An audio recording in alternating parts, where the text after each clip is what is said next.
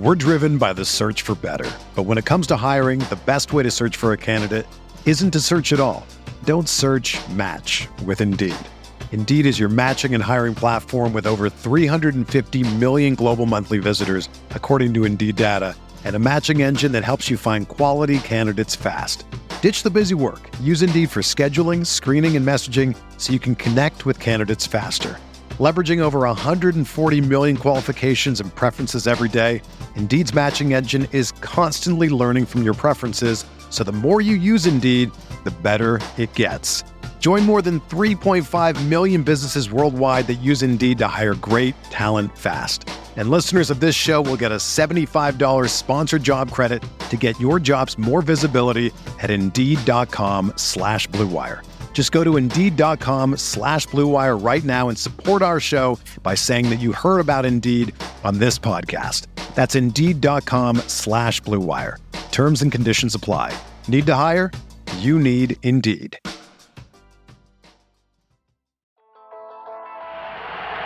The 1-2 pitch, ball lined to Yount, it's short, he throws, it's over! The Brewers have won the American League pennant!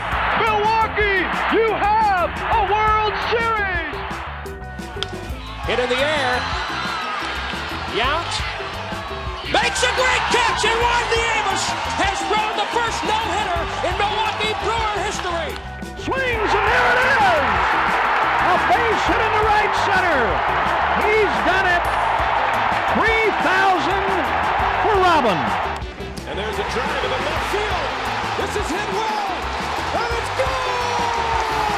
Ryan Braun! A two-run home run! The Brewers take the lead! Morgan, a smash up the middle. Base hit to center. Here comes Gomez. Around third. A throw and the Brewers win. The Brewers are moving on a base hit by Nyjer Morgan. Here it is. Yelich sends one to right center and deep. Get up. Get up. Get out of here and gone for Yelich. You're cruising for a bruising with me, Andrew Snyder. Me, Adam McGee. As we talk all things Milwaukee Brewers for the Eurostep Podcast Network and Blue Wire Podcast. Adam, thanks for joining me here. Say hello to the listeners. Hello, listeners. The reason why I was so abrupt with my normally, what's the word I'm looking for? I can't find it. Intro. Long-winded? Because long. Wow. That's, poetic is, I think, what I was going for. Oh, okay. Poetic intro, Skyline chili farts. Who knows what happens when I go off like this? Joining us, the unofficial mayor of Oshkosh, Ty Windish. Ty, thanks for joining us. I was going to say hello earlier, but I was doing my best Bryce Harper impression, so I decided to just stand here and not do anything. But thank you guys for having me on. I'm very excited. Adam correctly, about a week ago, I think, in our Discord, called out, I think Ty's getting Brewers fever. He's right. I've been watching almost every game. I think, the NBA offseason, all that stuff wraps up, and then it's I started jonesing for some more Milwaukee sports. And I follow the Brewers, but I don't get to watch as much while all the NBA stuff is happening.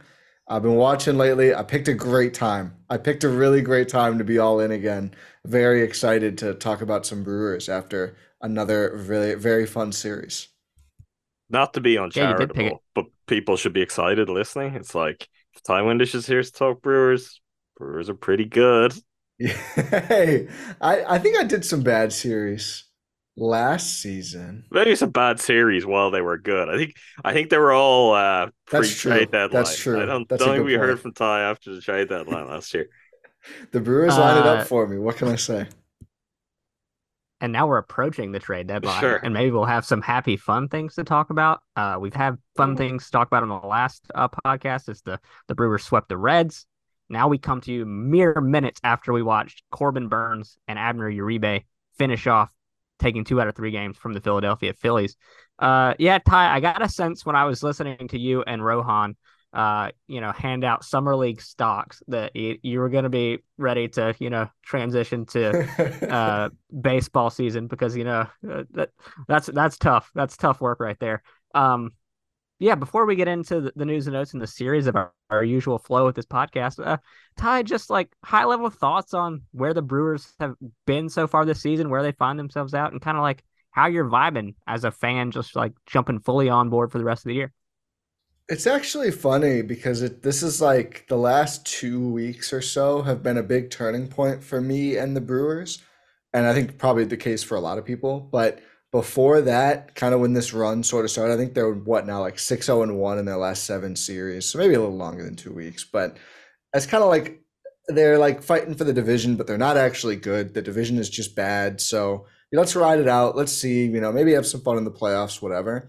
But it feels like I mean, I know it's been a little longer for Yelich, but Yelly really, like Yelly's back. I know you guys have talked about it. We've all talked. Everyone watching the Brewers is talking about it because it's so damn exciting.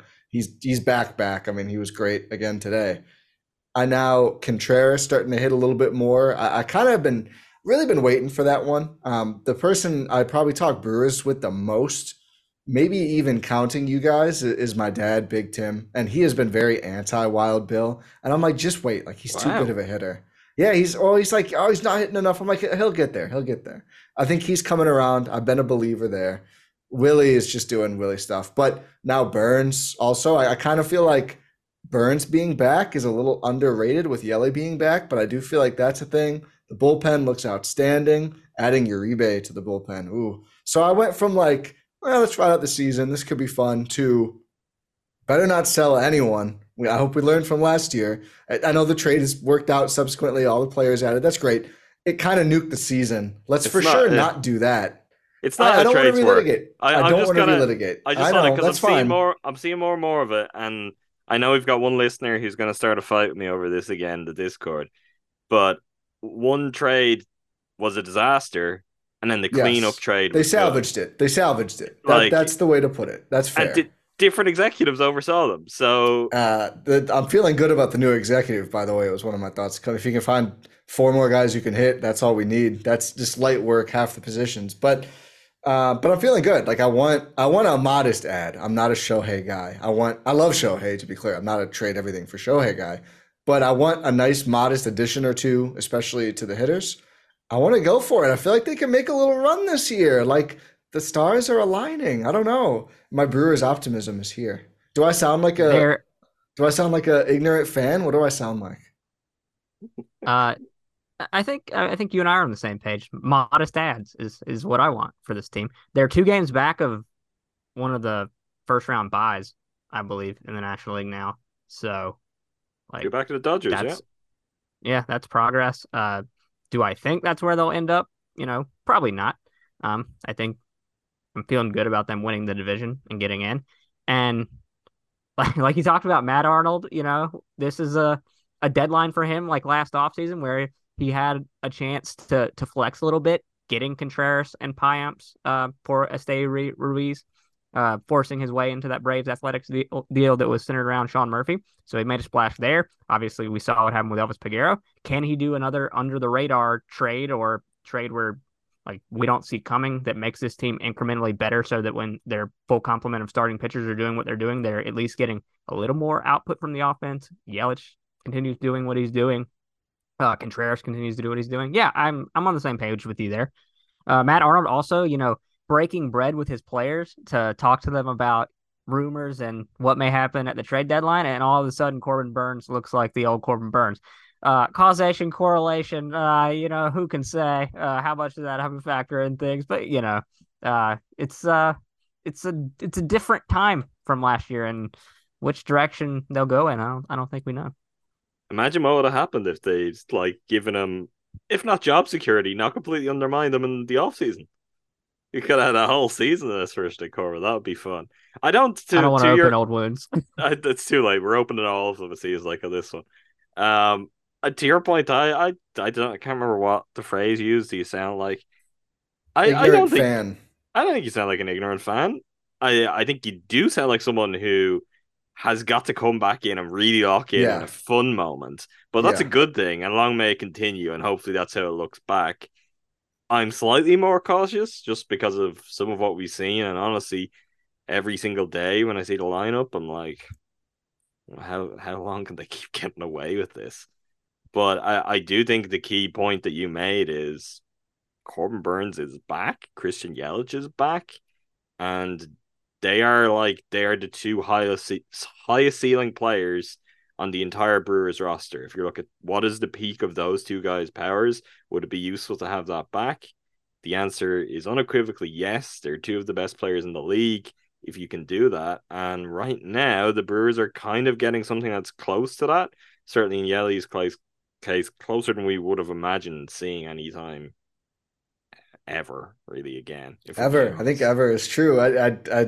We hoped for like good leadoff, right? Like prior to this season, is like if he can just be a good leadoff hitter for the rest of the contract, we'll take that. And now it's like looks like an MVP. I think you made this point, Adam. Like if you just look at the since he started, like was it June or so, Mm-hmm. very late May maybe. It's like oh, those are like the MVP Yelich numbers. Like it's really back. It's not just like the oh yeah he's hitting 300 and homers every so often. Now, it turns out it makes a difference. Yeah, it helps a little bit. It gets you through with a patch together lineup and with not good offense at all. If you just have one guy who can come through and I don't know, hit a big 3-run bomb to open up a game or whatever it might be. Shall we talk about some potential additions to the roster and one more subtraction from the roster that has Sure. happened for hopefully a brief period of time? All right, so since we left you, last episode we talked about BA's sore back, we talked about Rowdy's finger, and you know what? The injury hits just keep coming. Wade Miley to the IL. He spoke to the media and said, "quote It's not my UCL." Good. Be bad if we were talking about Wade Miley getting Tommy John. He's gotten a PRP injection. He said he's been dealing with bone spurs in his elbow, and he's been pitching with a lot of pain. Craig Counsell expressed some hope that he will not miss a ton of time, but we've gone down that road with hope in our hearts before, and it's led to Brandon Woodruff being out for most of the season. But before we get to some positive news on Woodruff, Wade Miley going down, not something you want, as he was starting to assert himself or I guess he had asserted himself all season as one of the most consistent middle of the rotation arms in the rotation. BMP old, I guess, is some of the energy there from what you're describing, and we hope it's just that. You know, it's you hear anything elbow soreness, elbow strains, it gets a little scary right away. It's the kind of designation that I mean just means nothing because it's so innocuous, and then all of a sudden it's like, yeah, this guy's out for the season. They're having Tommy John surgery. So let's hope the optimism is grounded in a real place and is right this time, and we're looking at a place where when Woody's back, Wade Miley's back too, and it's not trading in one starter for another. But we'll wait and see. I mean, I guess the other thing with that is Wade Miley has already had one miraculous recovery where he beat everyone's expectations to get back out there, and they made a big deal out of that. If he's been dealing with like bone spurs and pains in his elbows for quite some time, maybe you shouldn't have done that. I know how desperate times were, and they really just needed some experienced arms out there too. But that's kind of interesting. Just put up against the we can't believe how fast he's coming along. Like I think he beat their projections last time he's out by like 2 or 3 weeks. And it was just he was back in the minors. He had maybe one start in the minors where he looked great, and then he was just like back business as usual. Maybe it is just harder to get a handle on this. He is old. He's the back half of his career. The back half, he's like on the last leg of his career. But he's been great, and let's hope that he is back sooner or later. Because if the Brewers can, we'll get on some of the other potential additions or returning players in a moment. Like if Wade Miley can be healthy the rest of the year, and you get back the other pitchers that are coming there, and you look at how pitching is driving this team forward already, big opportunities open up. Because I mean, when we talk about what's there and what's exciting about this team, I don't think we should get carried away, even if they did manage to get a nice bat at the deadline. This team's identity and how they're going to win is firmly carved out. In spite of some of the moves were made, in spite of what we thought might have been coming, this team plays Brewers baseball, which means this is all about the pitching. And now that there is at least 3/4 of a really elite bullpen. That's what it's about. So getting good starts from your starters and then the bullpen taking it home. Or even if you get a bad start from your starters, we'll get to one shortly. It's like carrying it through long enough, saving arms, and then just seeing what happens, giving yourself a chance. The Brewers just overall have done a great job of that. Hopefully, Wade Miley gets to continue to play a part and we get some more reinforcements. Yeah, I mean, it's definitely worrisome just with the amount of starter injuries I feel like they've had to deal with this year. I mean, of course, the focus is going to be on a bat because, I mean, when Jesse Winker's hitting in the 4 spot to start a game for you, you clearly need a bat. I don't know if anything has ever screamed you need a bat that much before, but I mean, could starting pitcher even be something that they sniff on at the deadline? Because I mean, we're really just throwing out whoever we can find at this point. I mean, you could always bring someone up and give them a chance as well.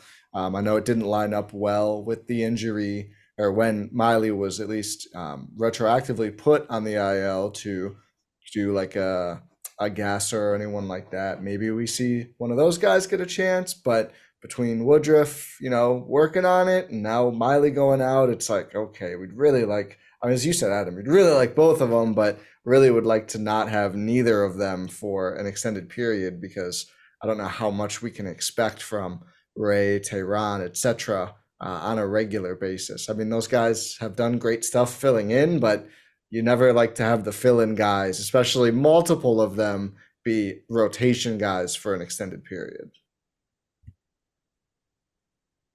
On to more positive things. Brandon Woodruff is about to begin a rehab stint and will make a start this Saturday for the Wisconsin Timber Rattlers.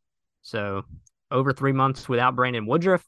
And now he looks to be making his return. I think I remember seeing via one of the Milwaukee Journal-Sentinel writers on Twitter that the plan currently is for him to make 3 starts, 3 rehab starts, and minimum, and maybe 3 starts. Yeah, and likely more, and then a timeline of getting him back sometime second, third week of August.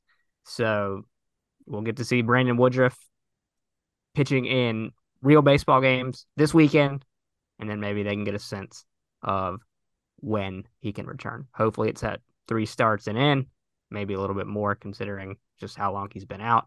But the first, I mean, we've heard about bullpens for months now, and now we're finally getting some concrete, like real baseball action that will hopefully get Woody back in. Let's hope so. I'm excited for it. I mean, you look at what Corbin's doing, and it's like there's only one other guy in this roster who can approach those levels. We know how well he was pitching to start the season. We know how well he pitched in the time he was available last season. Woody's kind of the guy, and I think we were feeling like that too. And as Corbin was struggling, and that injury was a real body blow to the Brewers, it's a testament to them that they've worked their way through it. They found a way through, and with all the other injuries piled on top of that, to get to a point where he's nearly back, to get to a point where others could be back with him. I mean, you're in the mix. If Brandon Woodruff is good to go and even close to his best, and you end up being a playoff team, you're going to have a real chance because you've got Corbin Burns and Brandon Woodruff as your 1-2. So it's the case is the better everything else starts to look, the more desperately you kind of want to see Brandon Woodruff back doing Woody stuff for this team.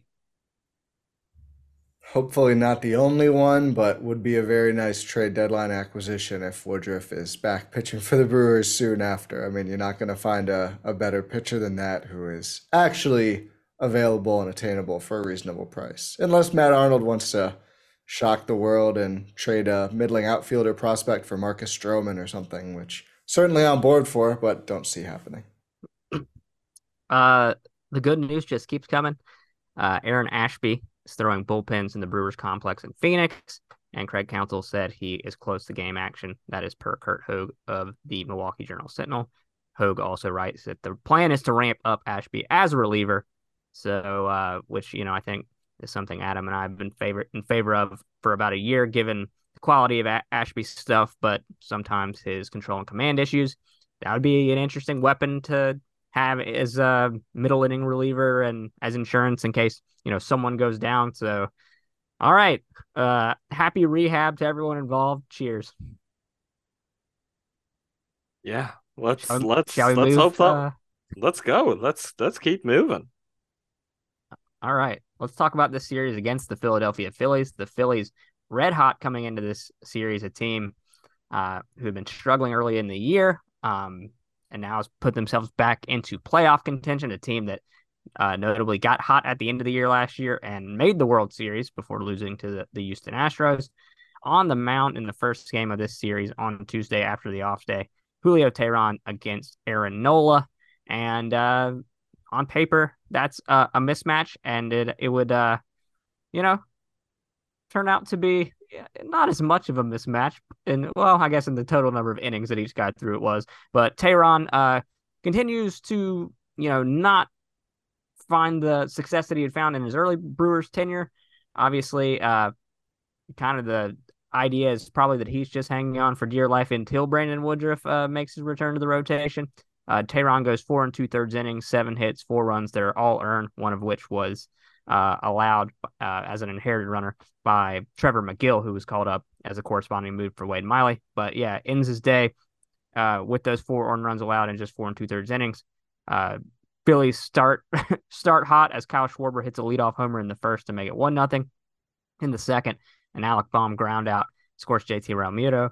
And then in the third, a Nick Castellanos single scores Trey Turner. It's 3-0 Phillies after the third. And from that point, Aaron Nola was rolling and holding the Brewers down, not allowing them to get anything going. Thoughts on Teheran's start and kind of what you see in this game and what you see moving forward for him? I kind of just want to shout him out again because, like, we know his story. We know it's like to get here. This was not good, and he's tough, and he fought and he battled, and the Brewers had a chance to win. And honestly, if anything, I think if he's allowed to stay in and get that final out, I think he possibly gets it. And that run that ends up being the difference maker doesn't necessarily score there. I know there was some speculation on the Bally Sports Wisconsin broadcast that he was on a pitch limit, and having 80 pitches at that time, he was pulled because with All-Star break, he hadn't pitched for over a week. I think it was. So maybe part of that then is the rust too. But I mean, for kind of seeing a lot of trouble, he didn't blow up. He managed to keep things under control. And I know 4 runs is close to insurmountable for the Brewers, but it's not insurmountable. You have a chance. And if on a day where he doesn't have it, he can do that again, given the situation, given what we're trying to cover for, that's kind of all you can ask for. And I just think he continues to show a lot of heart, go out there. Is he the best pitcher on the staff like he briefly looked? No, he's not. And that's a big relief for the Brewers' prospects of making the playoffs. But he keeps fighting and giving it his all every single start. After that last Reds game, this is how you know things have changed for the Brewers. I thought they were going to win this one. I really did. I was like, oh, there's going to be some more late inning magic. But I think the Nola and the Phillies staff, I mean, just did a great job on the start of the order for the Brewers in this one. I mean, this was the game where, like, I think nobody had a hit until like the 5 or 6 spot, and there was only 4 total Brewers hits. I know Yelich drove in a run, but it was an 0-for-4 game for him. Yeah, it's tough to see Teheran. It's still, thankfully, they've been so good that it hasn't really stopped them from making the big standings push, but really does more make me wish that they had capitalized on some of his really good early starts. I mean, I think they lost like all 4 or 4 out of 5 or whatever, and he was actually very good in almost all of them. And now, of course, this game not there the last couple, and they're still losses, but tough game. But I mean, as you mentioned, I think on the way in, Andrew, Phillies are quite good, and they've been hot, a really good team, and this wasn't a walkover by any means. So not a terrible loss, and didn't have us feeling, I don't think, too dispirited going into the rest of the series. At least I wasn't feeling too bad. I mean, you're not going to win them all on the road against good teams. To your point, they tried to claw back. Where I left you in the narration was after the Castellanos single in the third made it 3-0. In the fifth, Andre Monasterio doubles to score Raimel Tapia to make it 3-1. Monasterio later in the inning scores on an error to make it 3-2. In the bottom of the fifth, Adam, as you mentioned, Trevor McGill coming on to try and get out of the inning, cannot, and Bryson Stott's single makes it 4-2. In the eighth, the Brewers got a RBI ground out from Christian Yelich to make it 4-3. Ultimately unable to do anything in the rest of the eighth or in the ninth, and they would lose that game 4-3. But another notable thing did happen in this game, and it's a guy that we love talking about, and we'll talk about him more a bit later. We got to see some more of Abner Uribe. It came on in the bottom of the sixth inning to face Trey Turner with a runner on second, and he struck out Turner swinging absolute filth. Stays in for the bottom of the seventh, gets Nick Castellanos line out, strikes out Bryce Harper in just an absolutely filthy at bat. Allows the JT Realmuto single, but then gets out of it with a Bryson Stott ground out. We love Abner Uribe, love watching him pitch. So that was a bright spot in this game for the Brewers that they ultimately could not come back in. Shall we move on to the second game of the series, or anything to add on Abner? I know we will get to talk about it more later. We can give him a full section in a minute, so yes. I can hold it.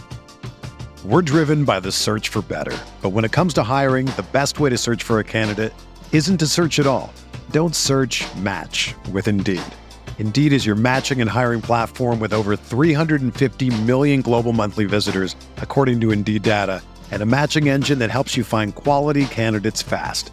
Ditch the busy work. Use Indeed for scheduling, screening, and messaging so you can connect with candidates faster. Leveraging over 140 million qualifications and preferences every day, Indeed's matching engine is constantly learning from your preferences, so the more you use Indeed, the better it gets. Join more than 3.5 million businesses worldwide that use Indeed to hire great talent fast. And listeners of this show will get a $75 sponsored job credit to get your jobs more visibility at Indeed.com/Blue Wire. Just go to Indeed.com/Blue Wire right now and support our show by saying that you heard about Indeed on this podcast. That's Indeed.com/Blue Wire. Terms and conditions apply. Need to hire? You need Indeed. Another day is here, and you're ready for it. What to wear? Check. Breakfast, lunch, and dinner? Check. Planning for what's next and how to save for it? That's where Bank of America can help. For your financial to-dos, Bank of America has experts ready to help get you closer to your goals. Get started at one of our local financial centers or 24/7 in our mobile banking app. Find a location near you at bankofamerica.com/talktous. What would you like the power to do?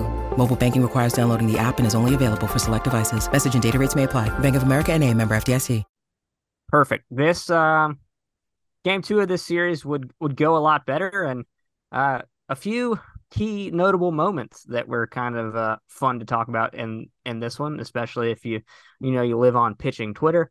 Getting the start for the Brewers in this game was Colin Ray, and kind of gave you a Colin Ray start, was subject of some bad luck at certain points. Brewers would get this scoring started in the second. A Blake Perkins double to center scores Andrew Monasterio.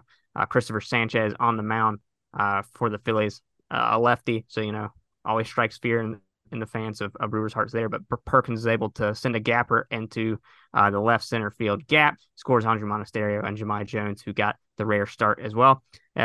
Christian Yelich follows with a double to left to score Blake Perkins. It's 3-0 in the second. In the fourth, Colin Ray on the mound.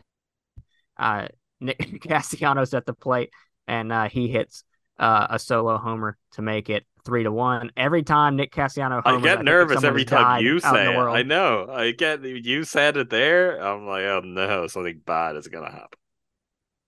Yeah,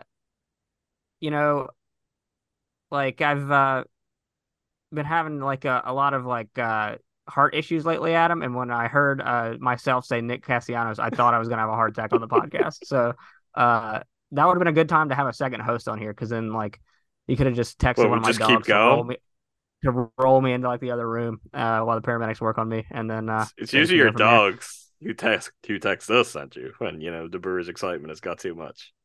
Oh, that's true. They usually send a Discord warning out. So yeah, 3-1 in the fourth after some tough luck defense from Willie Adames and Owen Miller. Colin Ray allows 2 runs to score on a Kyle Schwarber single to make it 3-3. Overall from Ray, 5 innings pitched, 5 hits, 3 runs, just 2 of them earned thanks to the error, 3 strikeouts and the homer to Castellanos. But yeah, 3-3 after the 5th. And Ty, were you also in full believe mode from that standpoint after the loss was or after the loss the day before? Yeah, I think so. This was the game I didn't get to see all of it live, so I was following along. But I feel like anytime the game is like close or the Brewers are ahead and Ray can get through 5, it's like that's a good feeling. With the way this bullpen has gone, knowing you can hand it off, knowing like in this situation, a tie game, probably just need to scratch off one more run. I mean, the Brewers end up getting more than that, but that would have done the job itself. With the way multiple of these bullpen guys are pitching. I don't want to say found money because it's not like 5 innings, 3 runs is like an exceptional feat, but it is like, oh yeah, that'll play. Colin Ray, that'll play if you can just get through 5 and be in neutral ground. So I feel like this is pretty much always a good position to be in if you're the crew and getting this kind of start from Ray. And I want to hear from both of you in a moment because I want to talk about the guy that relieved Colin Ray in this game. That's Hobie Milner, guy who has done great work of late, just been a key cog in the Brewers bullpen. And Bryce Harper's at the plate against him. Hobie threw a scoreless inning. And Bryce Harper took all 6 pitches against Hobie and struck out looking. And some of them were, Hobie had thrown a few balls, so Harper dropped his hands into like a I'm not going to swing position. But then, you get to the 2-strike count, and Harper just still takes. Weird moment. Hobie had some thoughts on it, but first I want to get your thoughts on it. A nice little viral moment for the Brewers on baseball Twitter. I mean, I don't know what the scouting report said. Like, Hobie Milner is not that guy. Like, that's maybe the weirdest part of this. If this was, I don't know. I mean, Abner Uribe's actually had really good command since coming up, but he's known to be kind of a walky guy and in the minors. It's like, okay, if that's who it is, and you're like, all right, big league moment, you're facing one of the most famous players in the league, prove that you're not going to walk me. I get that. Hobie Milner, like, who's been around and just kind of grinds it out and pitches intelligently as to whatever the situation, like, asks of him, and then you very clearly give him a situation and you don't adjust yourself. I mean, this strategy is kind of bold and interesting if the idea is, oh, I'm going to jump on one of these fastballs down the middle. Which Hobie said that's what he kind of expected. Hobie after the game was like, I kept waiting for him to try and ambush me, and he didn't.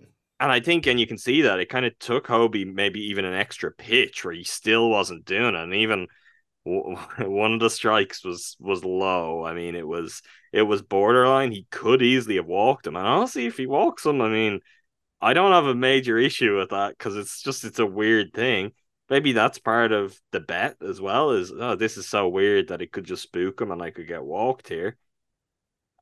Weird situation, but I think mostly just weird because you're picking on Hobie Milner to do it, and you're picking on like the one game in the series where the Brewers rolled out their full A bullpen. It's like, I can't remember if Bryce Harper went up against JC Mejia the night before. That might be the time to do something like this, not necessarily for Hobie. So I don't know what part of that, where that comes from. Obviously, Hobie has sort of a kind of a sidewinder release. It's a little bit unusual. Does that just lead to, oh, well, this guy's not going to find the zone? Hobie will find the zone if that's what's going to get him the out. And Harper dared him and honestly looked like an idiot as a result. I mean, there's no other way around it. Part of the ambush strategy is eventually ambushing one. Sure. He didn't really go with that. Well, it's even more bizarre because it's like he was trying to show him up, right? Like he just dropped the hands. I think he kind of didn't for the last one, but still was never really that close to swinging. Maybe Hobie just broke. Yeah, Contreras' explanation was interesting. Well, we'll see him do that at the plate sometimes, like if on maybe a first pitch or on if he's got 2 balls or something, he'll be like, make me throw a strike. Then he locks back in. Yeah, Bryce didn't really appear to do that. Honestly, there's a bunch of Brewers, Andrew, who could benefit from taking that approach. I was thinking like I mean, maybe the whole time. I mean, the Winker method, maybe. Although I Oh, did say the Winker method was finding an error to happen to get you to first as well. So there's a couple Winker methods out there. Owen Miller Um, might snap out of his funk if he, just at least for maybe first Drop pitch, the took hands. took a leaf out of the Bryce Harper book. There's times where certainly Joey Weimer could benefit from that, although Weimer can't have a normal take. It's one of my favorite things to watch the way he like contorts his body for any take. Just an incredibly weird guy, and I love him. But yeah, just a weird situation. I think mostly weird because it's Hobie Milner, who like is kind of Hobie broke him. established now. Like, Hobie broke him. Bryce didn't want any part of Hobie. Did you guys hear Contreras's thought on it after the game? Yeah, he had an interesting take on it. Yeah, So because I of think there what was might have been it, Tommy something with his John? elbow.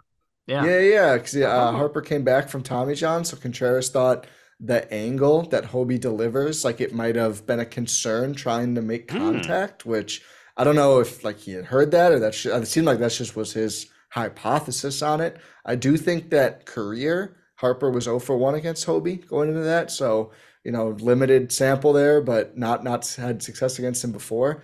Very very strange all around thing though for sure, and especially like if you want to have a guy do the drop hands and make him throw a strike thing, maybe not Bryce Harper, maybe like, one of the other hitters on the team when like maybe anyone but Harper or Castellanos, but it was definitely weird. It's nice that the Brewers are on this side though of a viral moment after the Ellie De La Cruz one before the All-Star break. So we'll take a successful Brewers viral moment where we can get it.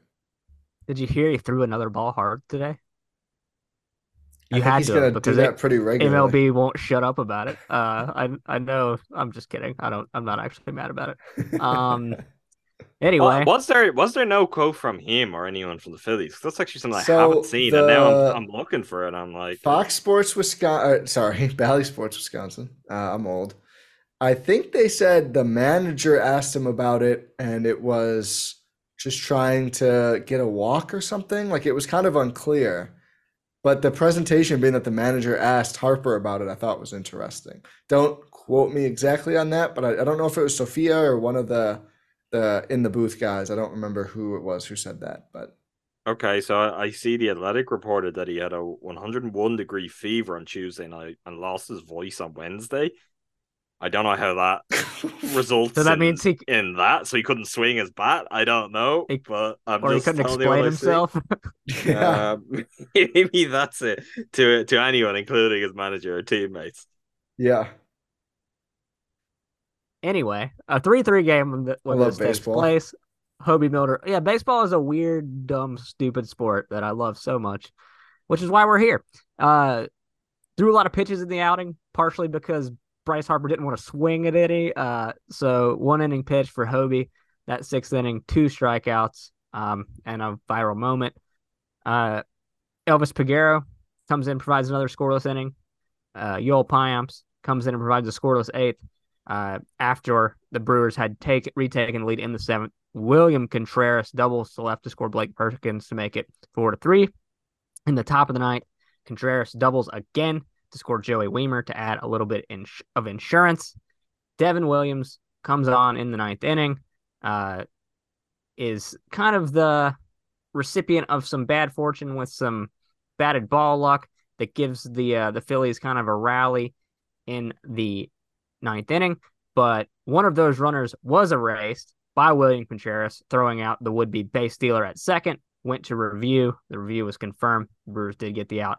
Devin ends up getting out of the mess to win the game 5-3. So Hobie Milner, Devin Williams, Yoel Payamps, Elvis Peguero, and William Contreras, big time performances in a 5-3 Brewers win.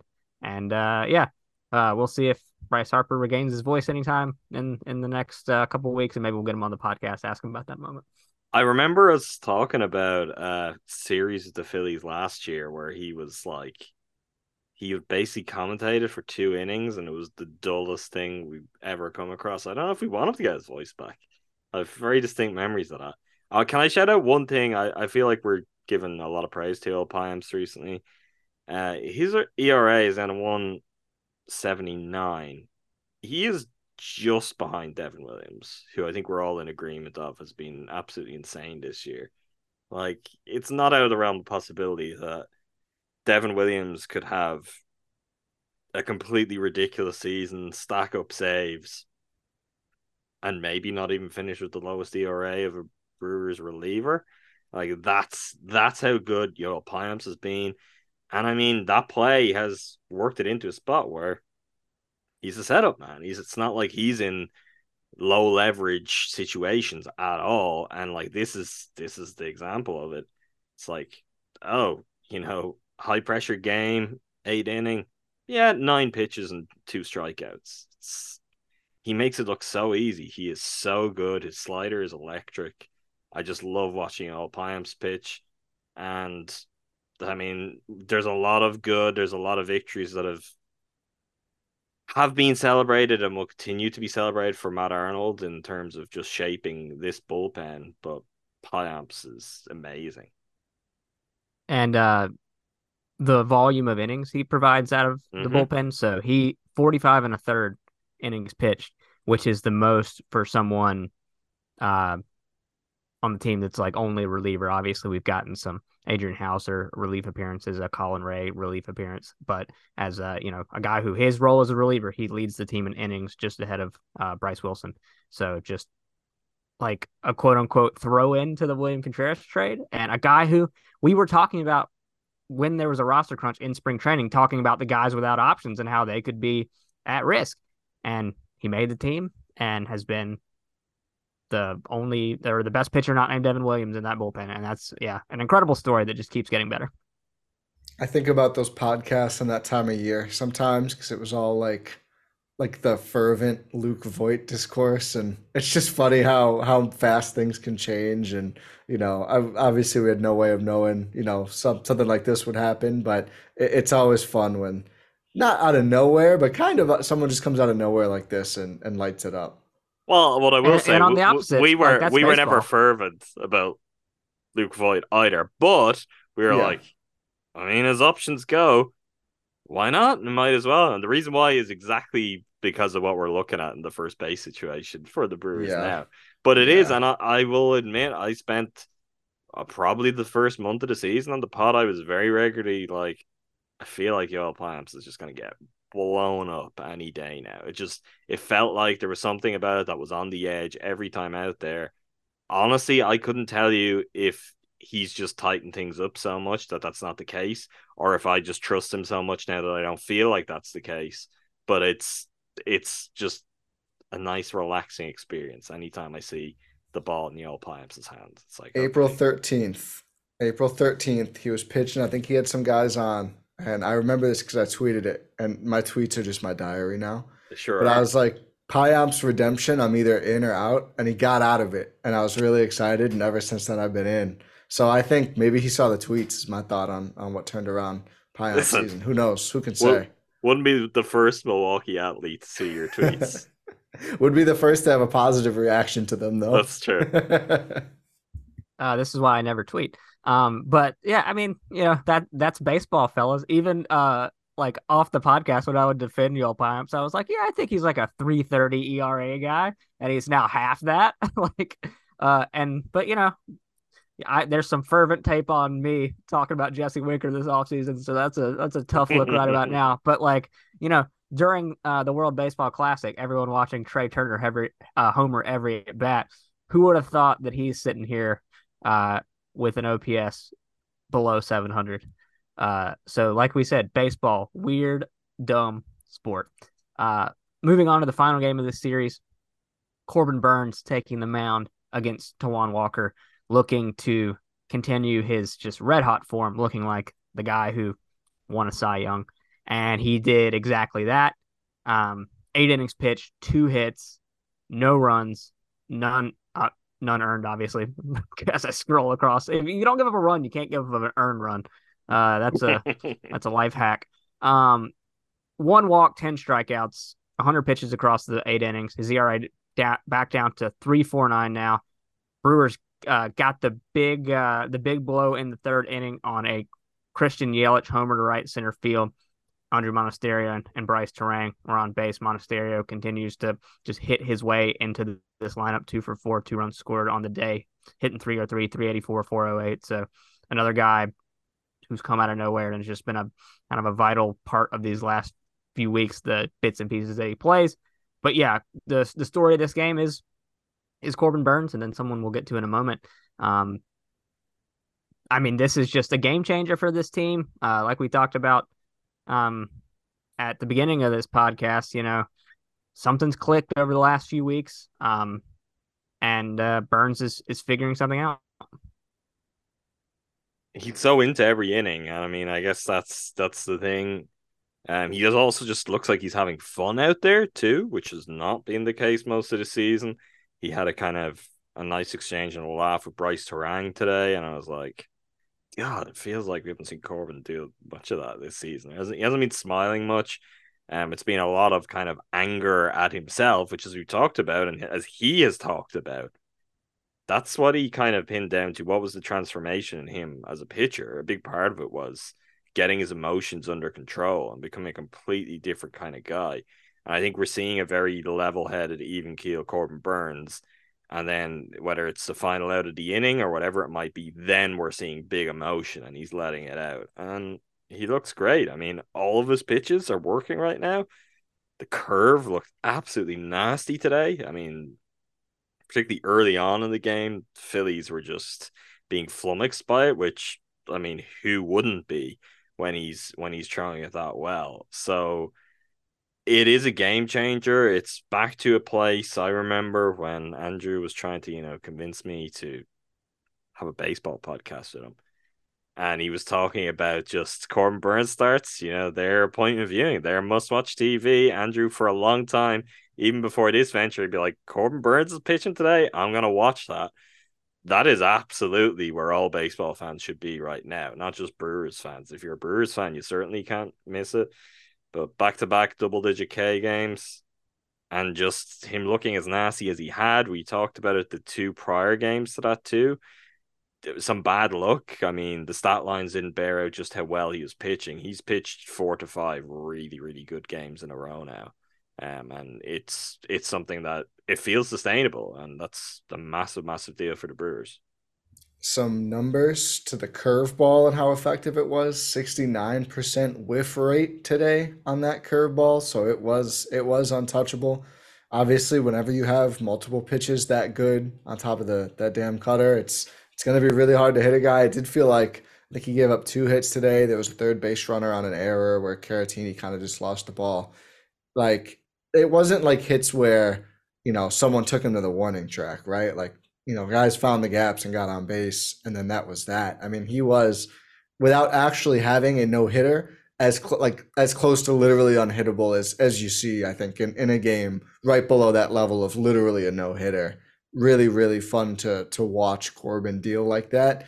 The other one, to your point of 10 strikeouts, this is his 23rd double-digit K game, which is now 5 ahead of any other Brewer. Brandon Woodruff and I think Gallardo is the other one who have 18 each. And then the list goes down from there.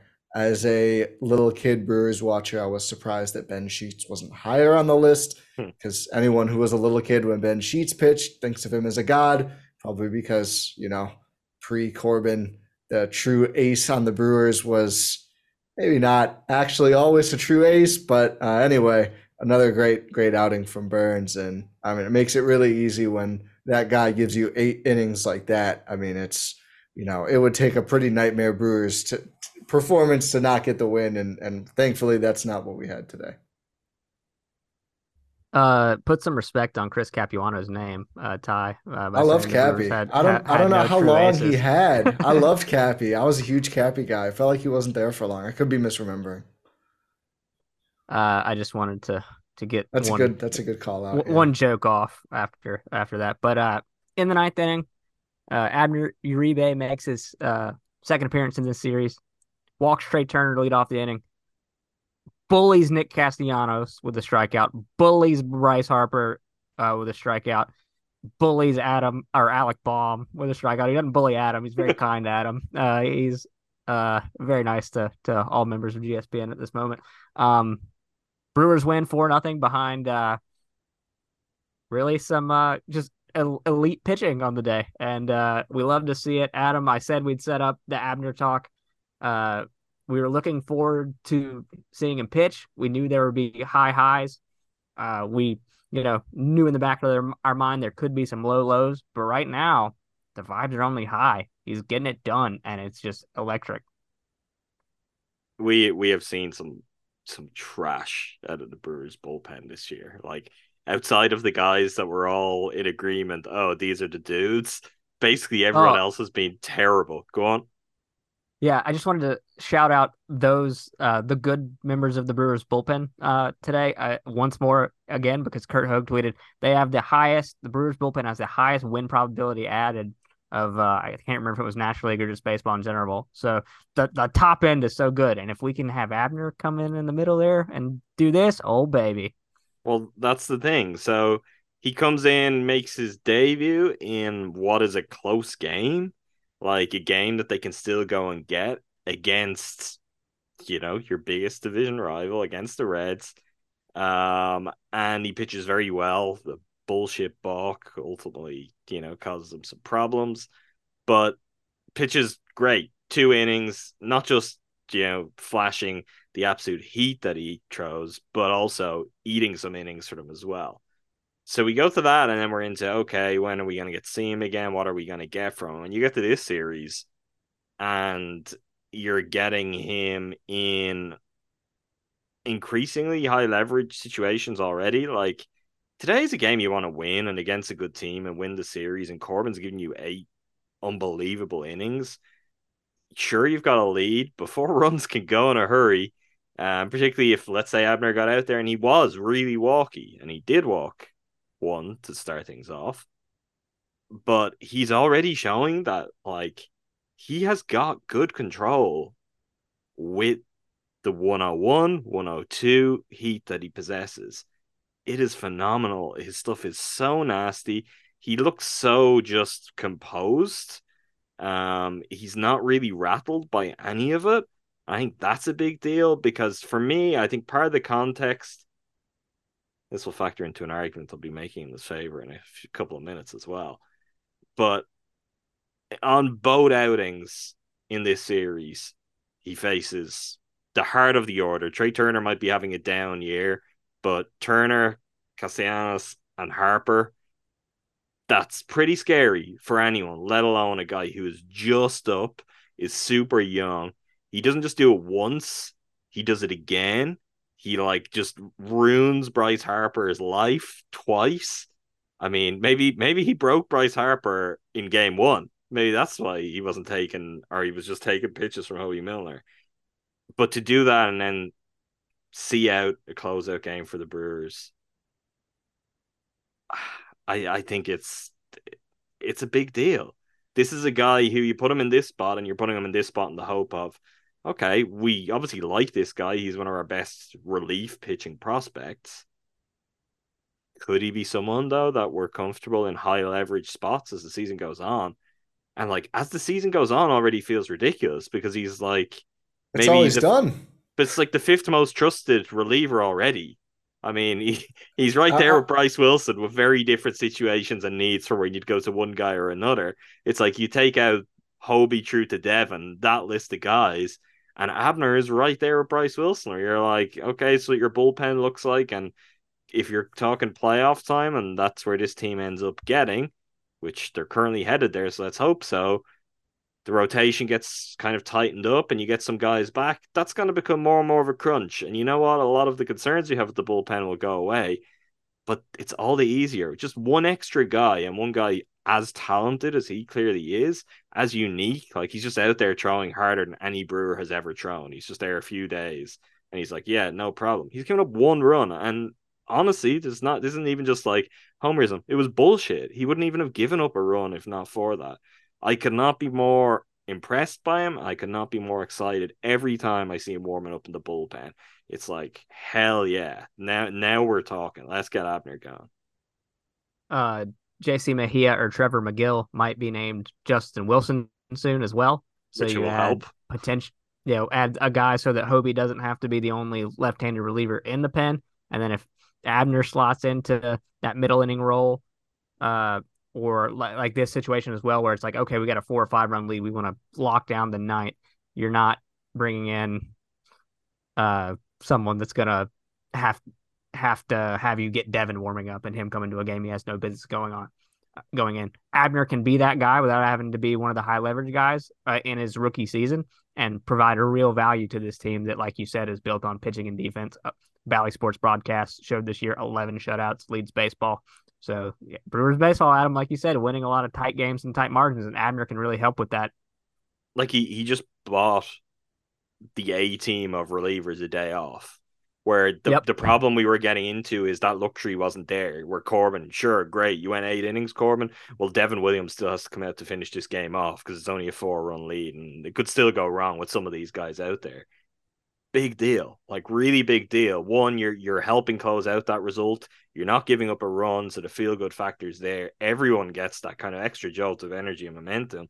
But you know what? Tomorrow, let's go. Peguero, Piamps, Devin, Hobie, have those guys available.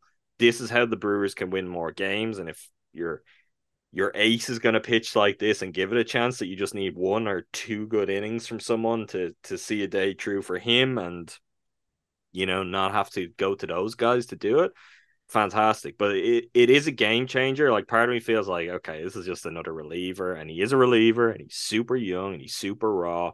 And the reality is this is probably going to go wrong on one of the outings, maybe more than one of the outings.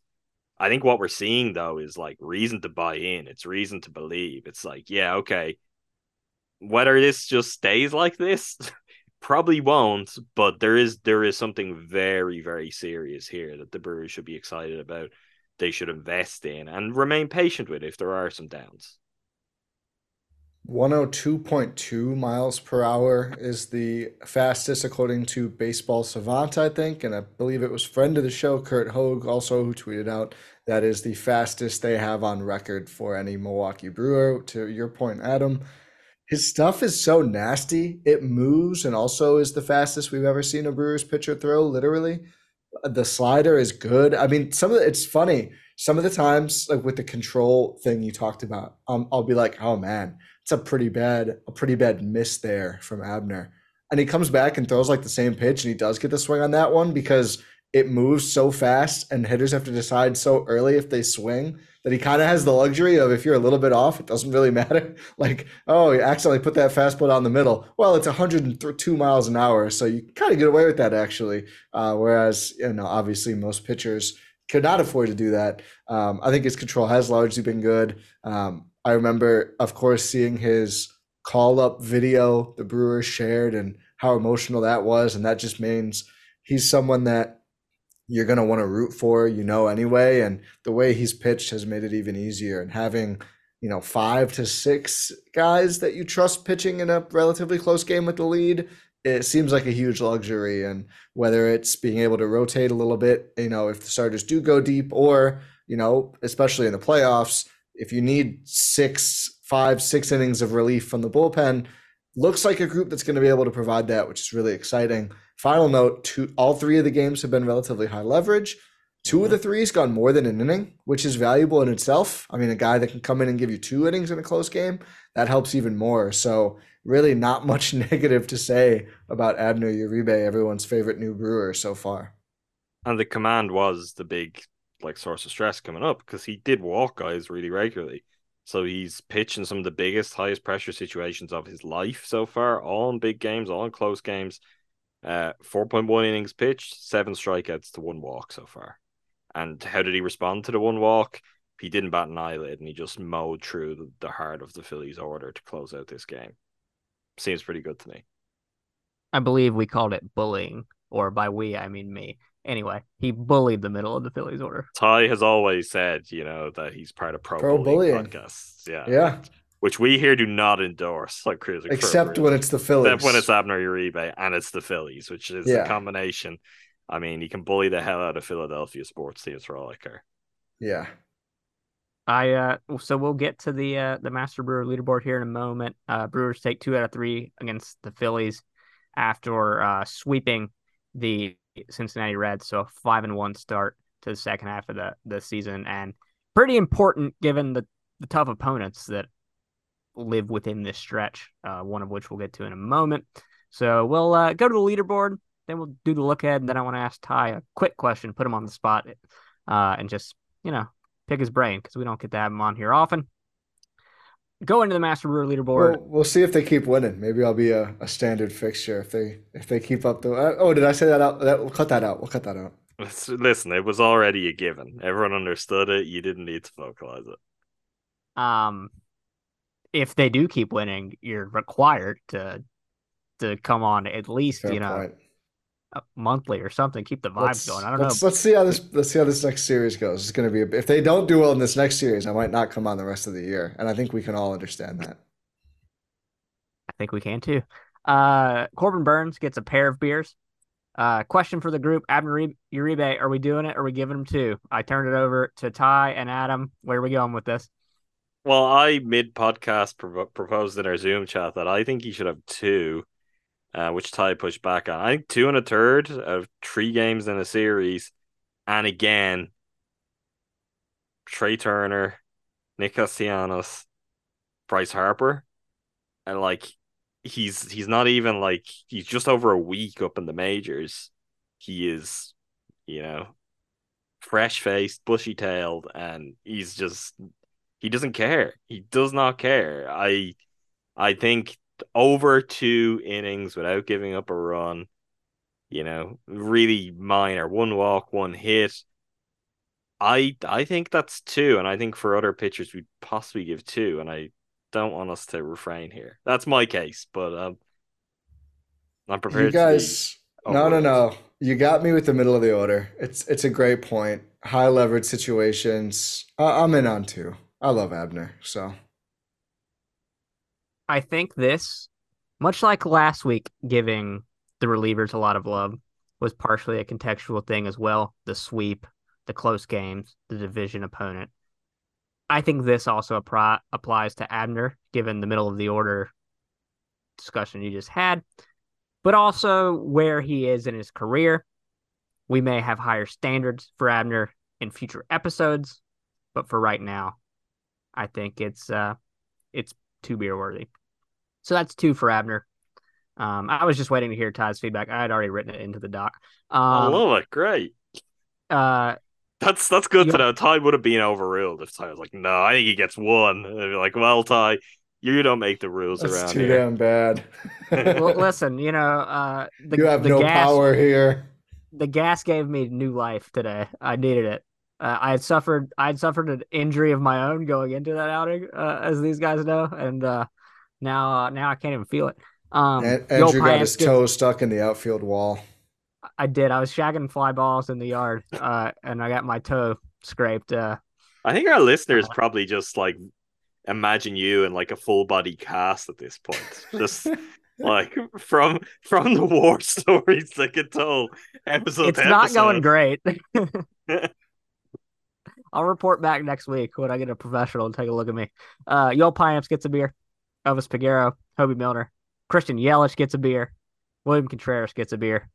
Andre Monasterio gets a beer. And Bryce Terang gets a beer through 97 games. Go ahead. I have a Monasterio take. It's a Bill Simmons-y take, so I'll do it in a bad Bill Simmons voice. Rosillo, I think he's got the clutch gene. I just think every time they need him, he's right there. That's not a good Bill Simmons. Hopefully it's a good take. I don't know. I feel like all of his hits, I feel like they're oh, that's a good time for him to get a hit. That's a good time for him to be on base. I'm all in. I love Andrew. Andrew, how's the name change process going? I know you mentioned this a while back. He's living up to it so far. The paperwork has been submitted. So we're just waiting on whatever department does name changes. We're waiting on them to get back to me. Sure. The name change office. It's located in DC. It's right next to the Capitol. So, they had a tough week when all those crazy people went off. Anyway, Gordon Hayward's dropping it off for you. Meanwhile, 782 OPS for Andrew Monasterio. Ty, I agree. Yes, it's clutch gene. He's pretty clutch. He kind of feels like a guy that there's no right for him to still be around at this point. We've gone through multiple cycles of shouldn't he be back in Nashville? But he is delivering, and on the list of guys who may end up back in Nashville pretty soon, he's quite a few names down it. So that's just not really how I'm viewing him anymore. It would be better to be in a spot where you're not as reliant on Andrew Monasterio clutch hits, but while the Brewers are, if he can deliver quite a bit, well, we won't say no to it. It would really be better if he was like a right fielder or first baseman, but you can't win them all. A large portion of this season has been hoping things that feel unsustainable just keep happening. And you got to ride it out until it's working with the bullpen. So why not dream?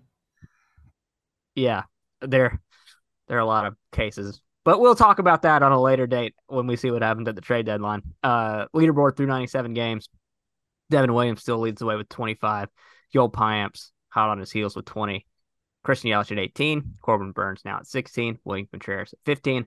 Brian Anderson, Elvis Peguero, Hobie Milner with 14. Willie Adames and Joey Weimer at 13. Owen Miller with 12. Peter Strzelecki with 11. Rowdy Tellez and Bryce Wilson at 10. Bryce Terang now with 9. Wade Miley, Freddie Peralta, Victor Caratini with 8.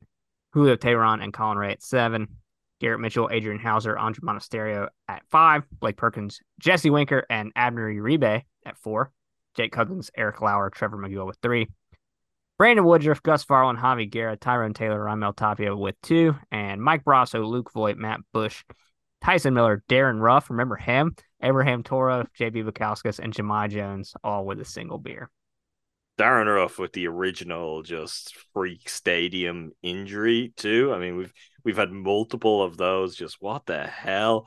This chunks of road stadium just injuring Brewers first baseman too. I mean, yeah, I was looking at the who's injured page on the Milwaukee Journal Sentinel's website, and I saw Darren Ruff, and I was like, God, this has been a long season, and yet, you know, the last week's been very positive. Shall we look ahead, gentlemen, before I just Ty with a question? Can I just add one thing? Because every now and then, most of the time I just kind of zone out when you run down that leaderboard. I'm like, God, I'm glad I don't have to read all those names out every week. But one name jumped out to me there, and it's Peter Strzelecki having 11, because it really feels like so long ago now since he's lost it. And I had noted on some recent pods that it continued for him in Nashville, and he is just being atrocious. I'm happy to report, last 2 outings, no hits, no walks, no runs. Back-to-back clean outings for Peter Strzelecki. If he could just regain it and become Peter Strzelecki again, that'll be a massive deal, because he was one of these he was an unsustainable guy until he became sustainable, and then we had full trust in him. And it ultimately, into the next season, it then went away. But if Strez could come back, another couple of outings like that, and particularly at a time where Trevor McGill and JC Mejia are still in the mix, it's like, give me Peter Strzelecki back, because we know what his stuff can be like, and that he can be a really effective major league pitcher. So still early, because it has been really bad for a while, but back-to-back encouraging outings for Peter Strzelecki with the Sounds. Strez got the rare is nails take from me, so I'd certainly love to see him back. That's for sure. Hobie kind of went through it, not to that extent, but a little bit earlier this year too, and bounced back. Yeah, I mean, it's pitching lab, getting guys back on track. There's a precedent for it, so fingers crossed that they're doing the same with Strez. Yeah, let's cross those fingers. The Brewers will now head home to take on the Atlanta Braves. 7:10 Central start on Friday. Freddie Peralta against Mike Soroka. Saturday, July 22nd, a 6:15 Central start. Adrian Hauser takes the mound against most likely. It seems like it's going to be AJ Smith-Shawver. I don't think they've named a pitcher yet, though. At least I'm using 2 resources now, Adam, since ESPN has let me down so often. So, and then Sunday, Julio Teheran takes on his former organization, facing off against All-Star Bryce Elder. So 3 in Atlanta, or against Atlanta at home. Then they'll welcome Cincinnati for 3 more. And then they go to Atlanta before the schedule starts to ease up. I will be at the Saturday and Sunday game in Atlanta. Will I get kicked out of the stadium? We don't know. We'll have to see on that. Good run Oh, of we form for the know. Brewers lately.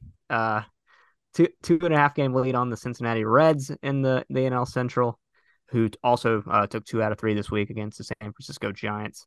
Um, but yeah, Ty, the one question before we get out of here is, you've been seeing the chatter in the Discord, you've been seeing chatter on Twitter, you heard the last podcast. Are there any trade pieces that you have your eye on that you think around the edges the Brewers should go for? We're not going to talk about Shohei Ohtani. There's too Absolutely not. much oxygen wasted on that in the last few days. Anyway, go ahead. I don't usually go for specific names because I feel like I never know as much, and I don't seem to have a good feel on who they would actually go get. The one I've probably thought about the most was CJ Cron from Colorado. I feel like that would be a very nice addition. I don't know. I guess is that a little more than reasonable? He's an all-star last year. He's not having a great year, though. I don't know where we all agree on how big of a deal that would be, but just like a real first baseman who can he be around like anyone who I can buy in as being like, yeah, he'll probably be like around maybe a little worse than Rowdy last year. Like if you could just get last year's Rowdy, that'd be great. I mean, maybe that's just Rowdy and he gets healthy. That's fine Hi, too. This team is killing it with last year's Rowdy. Oh That would yeah, be it's right. That's it. But I mean, more than just like, wouldn't that be cool? Like last Yeah. season's Rowdy on this team, we're having entirely different conversations. We're all getting carried away. We had the conversation about CJ Cron last week, and while Andrew went through his numbers and was like basically talking himself out of it. And the point I made to him at the time was, Andrew, he would be the best first baseman on the Brewers with those numbers. And I don't know if I'd say that won you over, Andrew, but it was, I guess, noteworthy context. So my opinion has downshifted it even more to like not being too picky on this deadline. If they got 2 league average bats at either corner / DH, obviously those are all kind of interchangeable, depending on the guy you get, or right field, and they were just like merely league average, 2 league average bats, I'd be throwing a party for like oh yeah, not too much cost. Like I described to some people last year what the 2021 Atlanta team did when they kind of remade their outfield on the fly for not really giving up anything at all. That is now harder to do with expanded playoffs, fewer sellers, more teams that think they're in the race. But like them getting Adam Duvall, Eddie Rosario, and Jock Peterson, like help them take a tough start and become a World Series winner because it raised the floor of an offense that had just lost Ronald Acuna. So if the Brewers can find one move that gives them league average production at one of those positions, and then you get like a Rowdy bounce back, or Keston comes up, or Freely finally figures it out at Nashville and then has a hot stretch up here. I think that just like raises your odds, obviously, of winning that NL Central, and then you go into a 3-game wild card series if you don't get the bye with Burns, Woodruff, Peralta, and the 5 bullpen guys that we've been talking about as being reliable all season. Whatever Abner does, whatever Justin Wilson does, whatever kind of other bullpen arm you maybe get around the deadline. Yeah, you get into the playoffs, and then you just like you get that fun and you get that juice back in the fan base. If you make a deep run, you make a deep run. Cron's OPS would be like 3rd-ish on the team, depending on how you look at who's qualifying. But it's like Yelich, Contreras. Clearly, they're both above 800. I think he's like 7.62 right now.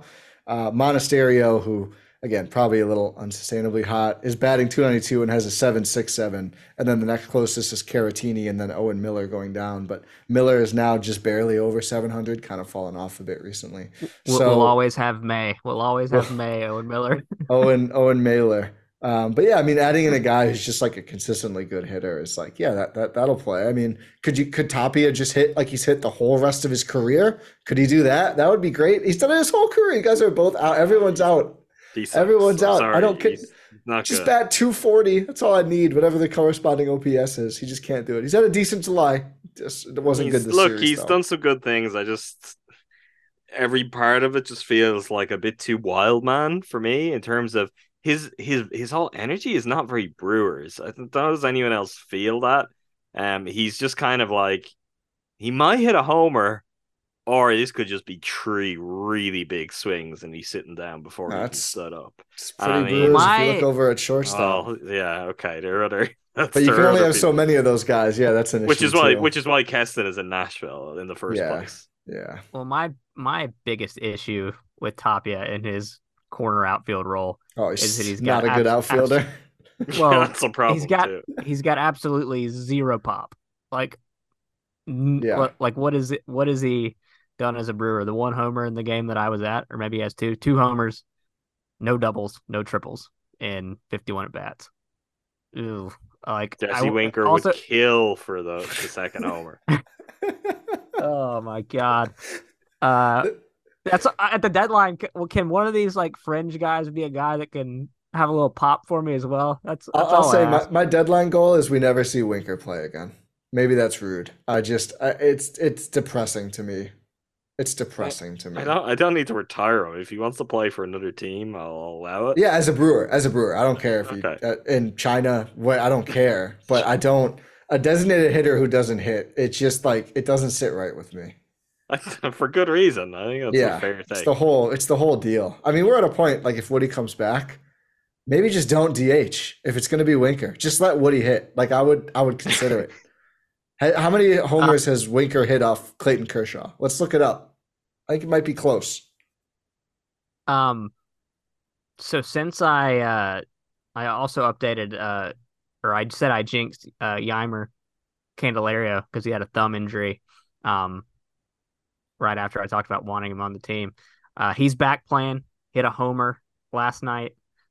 My switch hitting corner infield dream boat. I asked my friend last night, who's a Nationals fan, I was like, can we have Lane Thomas and Yeimer Candelario for 2 prospects that'll never pan out? He was like, sure, I'm dead inside. So that's what we're going to go with. Matt, is that a deal? Does he have to... Can you two shake hands on that? I mean, that's the key question here.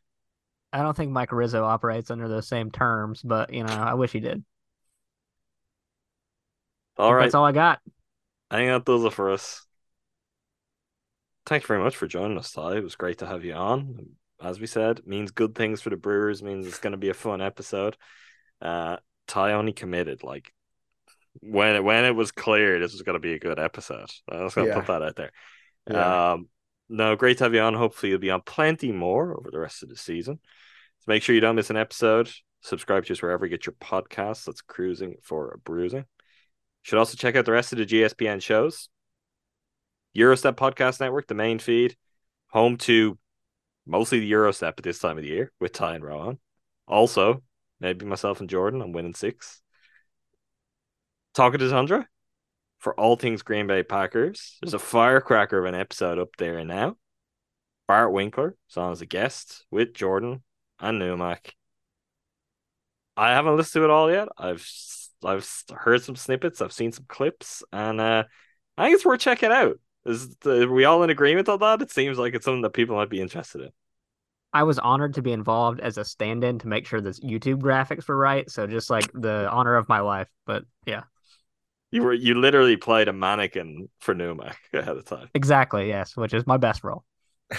Anytime you can hear from an NFL owner on a GSPN podcast, I mean, you don't want to miss that level of insight from that level of power. So the great Bart Winkler, always worth listening to.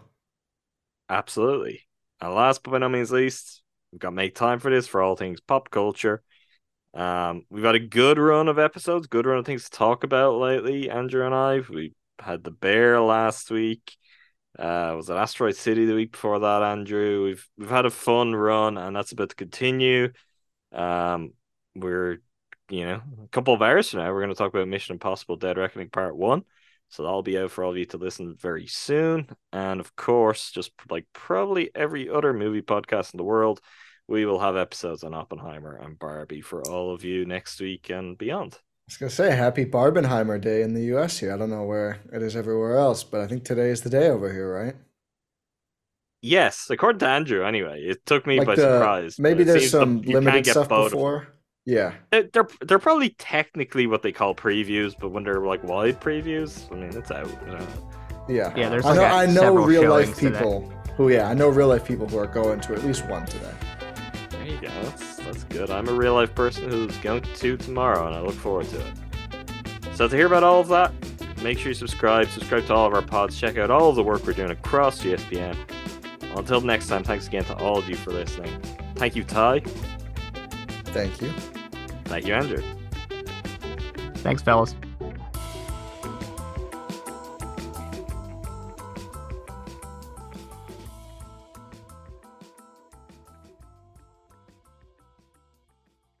Everyone is talking about magnesium. It's all you hear about. But why? What do we know about magnesium? Well, magnesium is the number one mineral that 75% of Americans are deficient in. If you are a woman over 35, magnesium will help you rediscover balance, energy, and vitality. Magnesium supports more than 300 enzymatic reactions in your body, including those involved in hormonal balance. From functional medicine doctors to mental well-being and female hormone experts, we all know that magnesium is the one mineral to improve all aspects of well-being and health. But which one? Magnesium Breakthrough from Bioptimizers, the trusted choice recommended by leading experts with 7 best-absorbed forms of magnesium to ensure your body receives the support it needs for overall well-being. Go to bioptimizers.com/balance today and use code BALANCE10 for 10% off. Support your journey to wellness at bioptimizers.com/balance. Magnesium Breakthrough from Bioptimizers, your foundation to optimal health and vitality.